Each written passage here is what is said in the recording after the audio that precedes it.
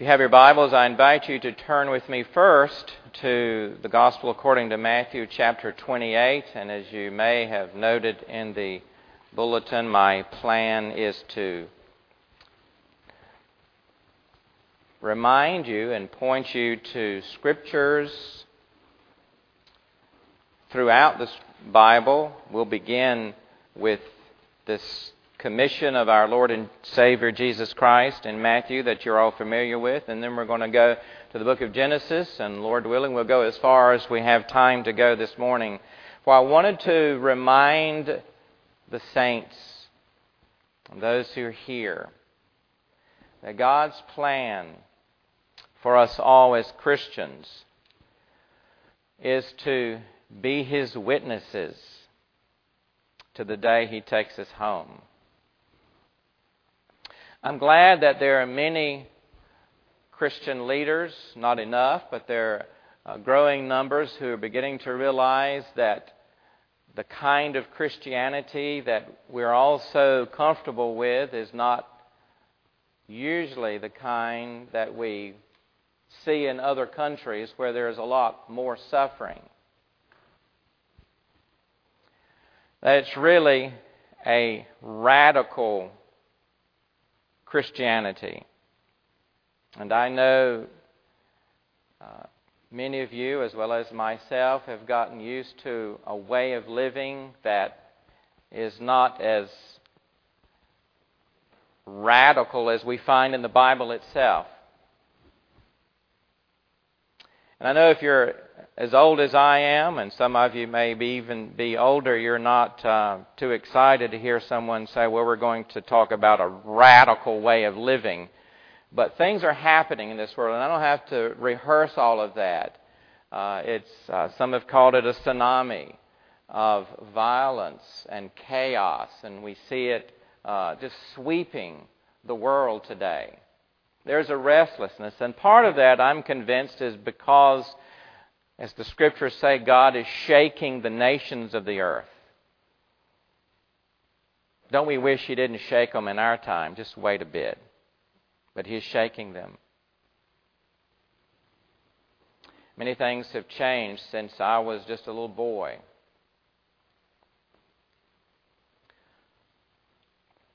One of the theologians of the PCA is Palmer Robertson, and he said recently in a mission conference that there are 7,000 people leaving the church every day. Every day.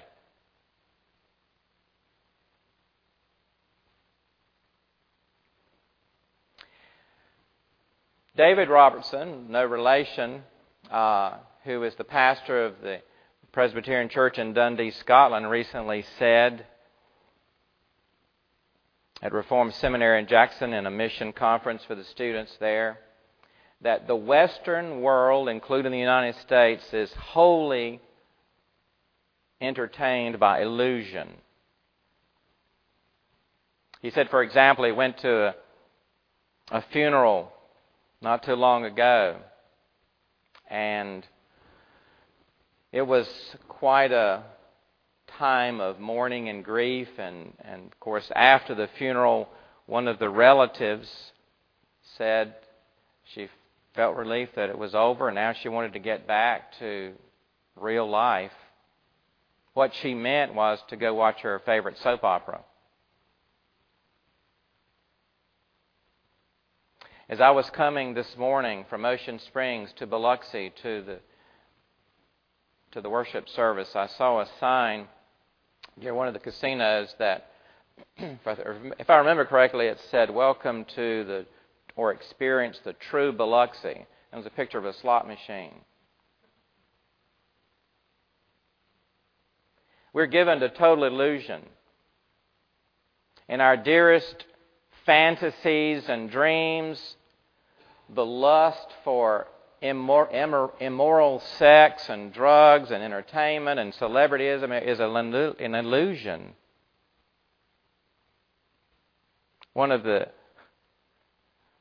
One atheist, agnostic, Russell Brand, he is no friend of Christianity. He said in the United States recently, he said something to the effect that all real pleasure comes from God. So why would we mess with the shadows on the wall when we can have the source? And I don't know what God he was talking about, but in a sense that's true. Well, I want to remind you in the few minutes that we have together of what God's plan is for us, not just for ministers of the gospel, not only for Sunday school teachers and missionaries. And many of you are going to reject it. You've been rejecting it, and you're going to walk out of here saying, I don't believe that, and I'm not changing. I'm too old to change. Well, you're not.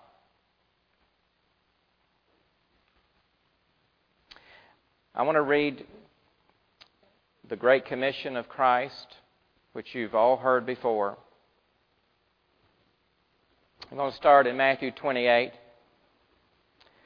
with the 18th verse.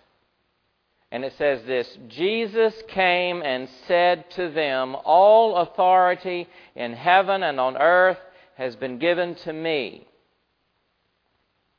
Go, therefore, and make disciples of all nations, baptizing them in the name of the Father and of the Son and of the Holy Spirit, teaching them to observe all that I have commanded you. And behold, I am with you always to the end of the age.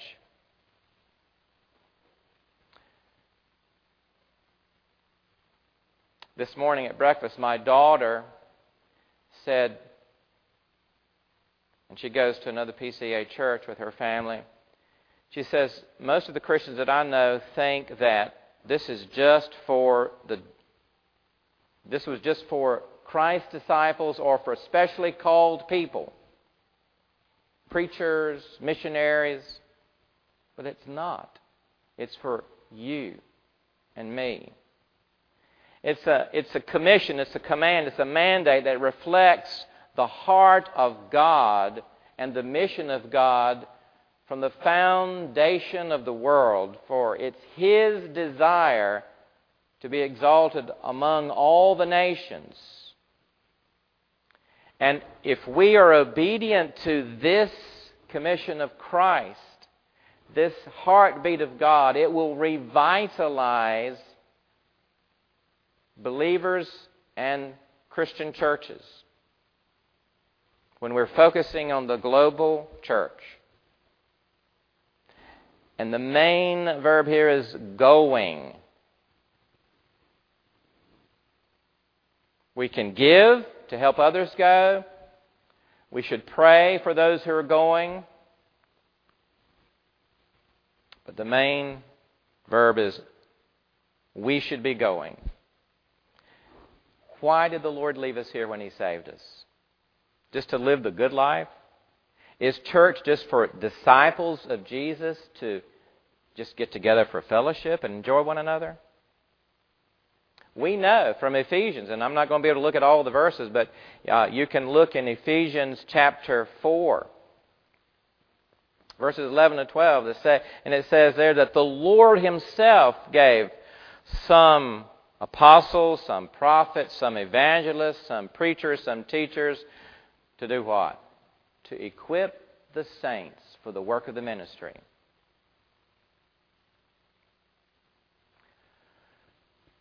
And what we see in our society today and throughout the Western world is that the church is declining and dying because we're not being obedient. Now I want to show you what has happened, what is God's heartbeat from the very beginning. If you would turn back with me to the first book of the Bible, chapter 3 of Genesis, where we have the very first mention of the gospel. God was not taken by surprise at the fall of Adam and Eve in the garden to the temptation of the serpent.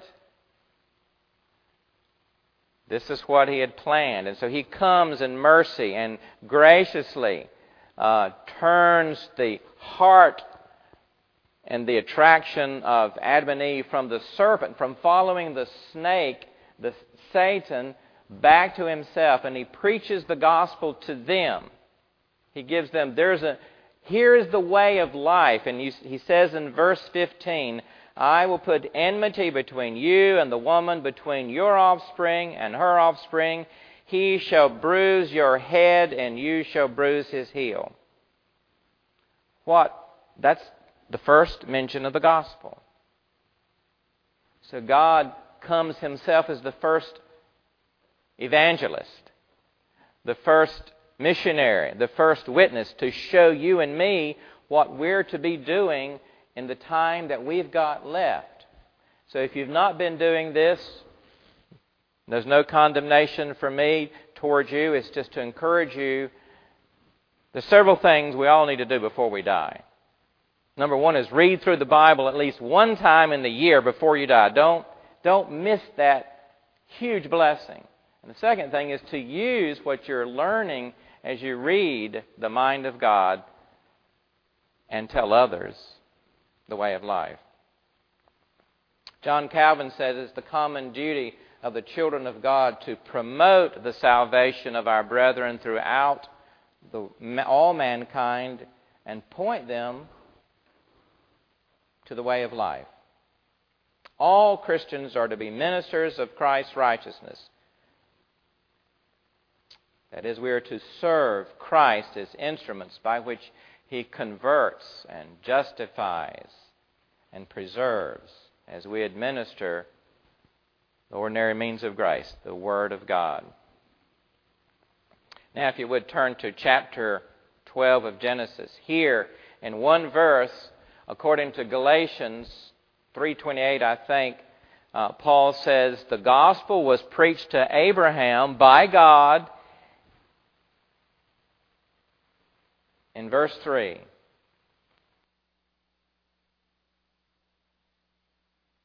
what to say to everyone all the time. And it's taken me a while to get to that point. But look in Deuteronomy 6. This is what the New Testament calls the Great Commandment. In verse 4, Hear, O Israel, the Lord our God, the Lord is one. That's the confession of Israel. One God. You shall love the Lord your God with all your heart, with all your soul, with all your might.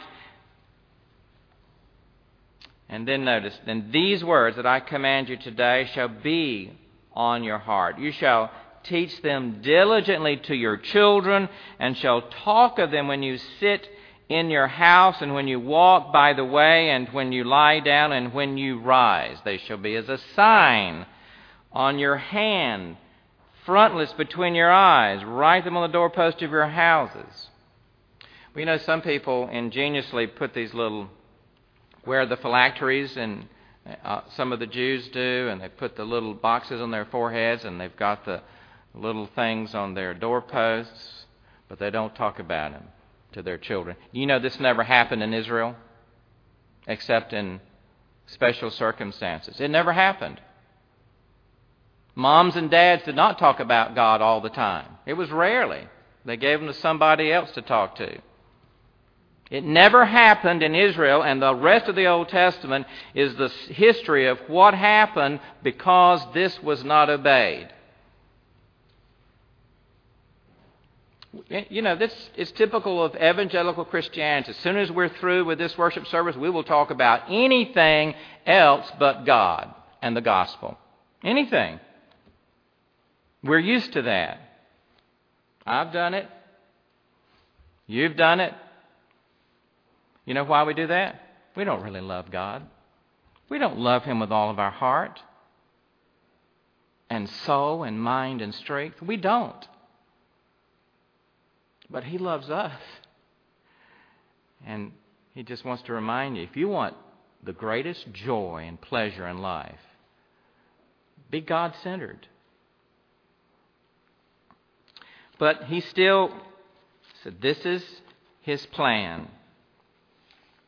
Look with me at chapter 49 of the book of Isaiah. The prophecy of Isaiah 49. He's talking about the Lord Jesus Christ, the Messiah, in chapter 49. And he says in the 6th verse, the last half of verse 6, speaking of His servant, the Messiah, I will make you as a light for the nations, that my salvation may reach to the end of the earth. Not the end of this church building or any congregation, the end of the earth, all of this city. That's His plan. And then if you turn a little further in the Old Testament to the prophecy of Habakkuk, just before Zephaniah, Nahum, Habakkuk, chapter 2.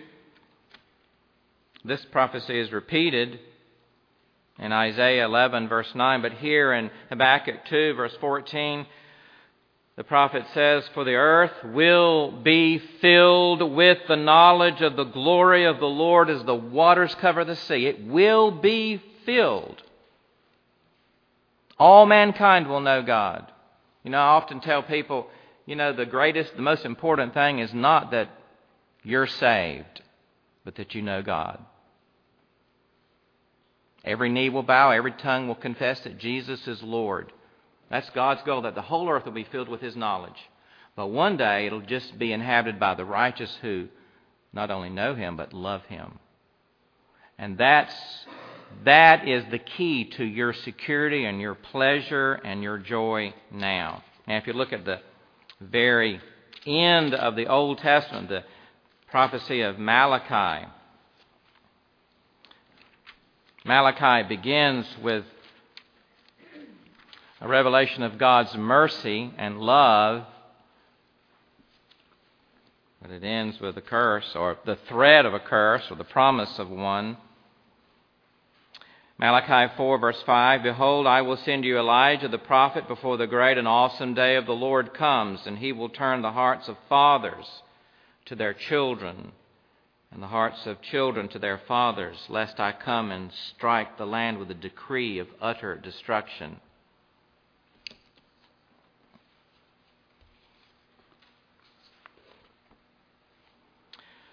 One question we need to ask ourselves at this point in our life, this point in your life, is there any fire left in your bones that gives you a passion to obey the Lord's commandment? This is His heart. He said, as the Father sent me, I'm sending you, but we're not going. That's why this church isn't filled. That's why most churches in America are not filled. And many that are filled, they're not hearing the gospel. Many are not. They don't know the gospel. They're not reading the Word of God. If there's never been any such fire, can you be a Christian? If there was, but it has been dimmed over the years because of accepting a more comfortable lifestyle than radical devotion to Christ, then do you really love the Lord? Do you really care about Christ? Do you love the lost? Your mission is to be a disciple and to make other disciples, wherever you are. That's why in Child Evangelism Fellowship, which is the world's largest ministry to children, we're now in 176 countries of the world. We reached almost 11 million children with the gospel last year. We train and equip God's people to teach the Bible to boys and girls. There's schools here in Belzona. I was in Belzona recently. This is Biloxi. There are schools in Biloxi, and we have a right to go into schools after school and teach Bible clubs. I would encourage some of you to do that. There are ways of learning how to communicate the gospel, and you can just kind of ease yourself into it. We've in Jackson at the State Fair for the last 12 days, we've had about 36 churches and about 40 different people, all denominations, come and share the gospel using a little tool we call the Wordless Book, just a book of 5 colors. Each one represents the doctrine. One represents the doctrine of God, the doctrine of sin, the person and work of Christ, salvation, spiritual growth. You need to learn how to share the gospel. If you haven't, it'll just, people come, they've never done it before, and they get so excited they keep coming back. The church is sent into the world to proclaim the gospel and make disciples, but it takes individuals, every one of us, to accomplish the task. There's just too much going on. We can never catch up. But God is not limited. If you speak to one, that one will speak to others. If we're just faithful. But if we betray Christ and just sit down in our mission and fail to make His gracious work on the cross known, we will miss the joy that God wants us to have. Let me say one more thing. Worship, that's why we're here. Worship is the energy and aim of evangelism. When we lead boys and girls to Christ by the Holy Spirit and by the Word of God, it is that they might worship Him, not that they just get a ticket to heaven.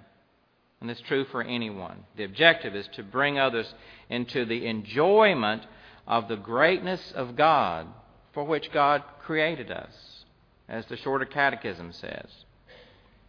So passion, as John Piper said, passion for God and worship is the force or power of evangelism.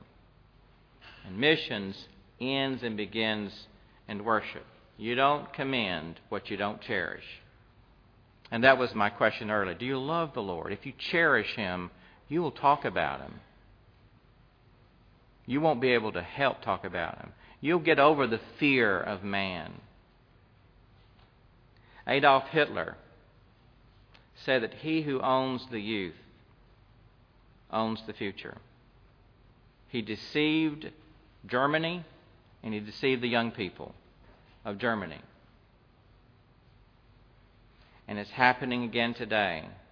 Well, they're there and they're waiting for you. Your neighbor, your family member, someone that you spend some time with. Talk about the Lord. And let Him just increase your joy. 10, 30, 100-fold. Bless Him. And be a blessing. Don't just say, be blessed. I hear that all the time. Be blessed. But no one has shared the gospel with me when they've said that. No one. I know it's a sweet greeting. I need to hear the gospel continually, and I need to share it continually. We all do. Let's ask Him to help us be more faithful. Let's pray. Gracious and mighty God, this is your heartbeat. We know from the Scriptures, we've just looked at a few of the portions of the Word that you've given to us. And we know that it is your desire. You will be exalted among all the nations, and every knee will bow and every tongue confess that Jesus is Lord, that you might receive the glory. And many who do that will do it willingly, and many who do it will do it unwillingly. And so I pray, O Lord, that the wise in this congregation will shine as the stars of heaven because they have turned many to righteousness. We pray this, that you would enable us and move us to do it. In the name of Jesus Christ and for your glory. Amen.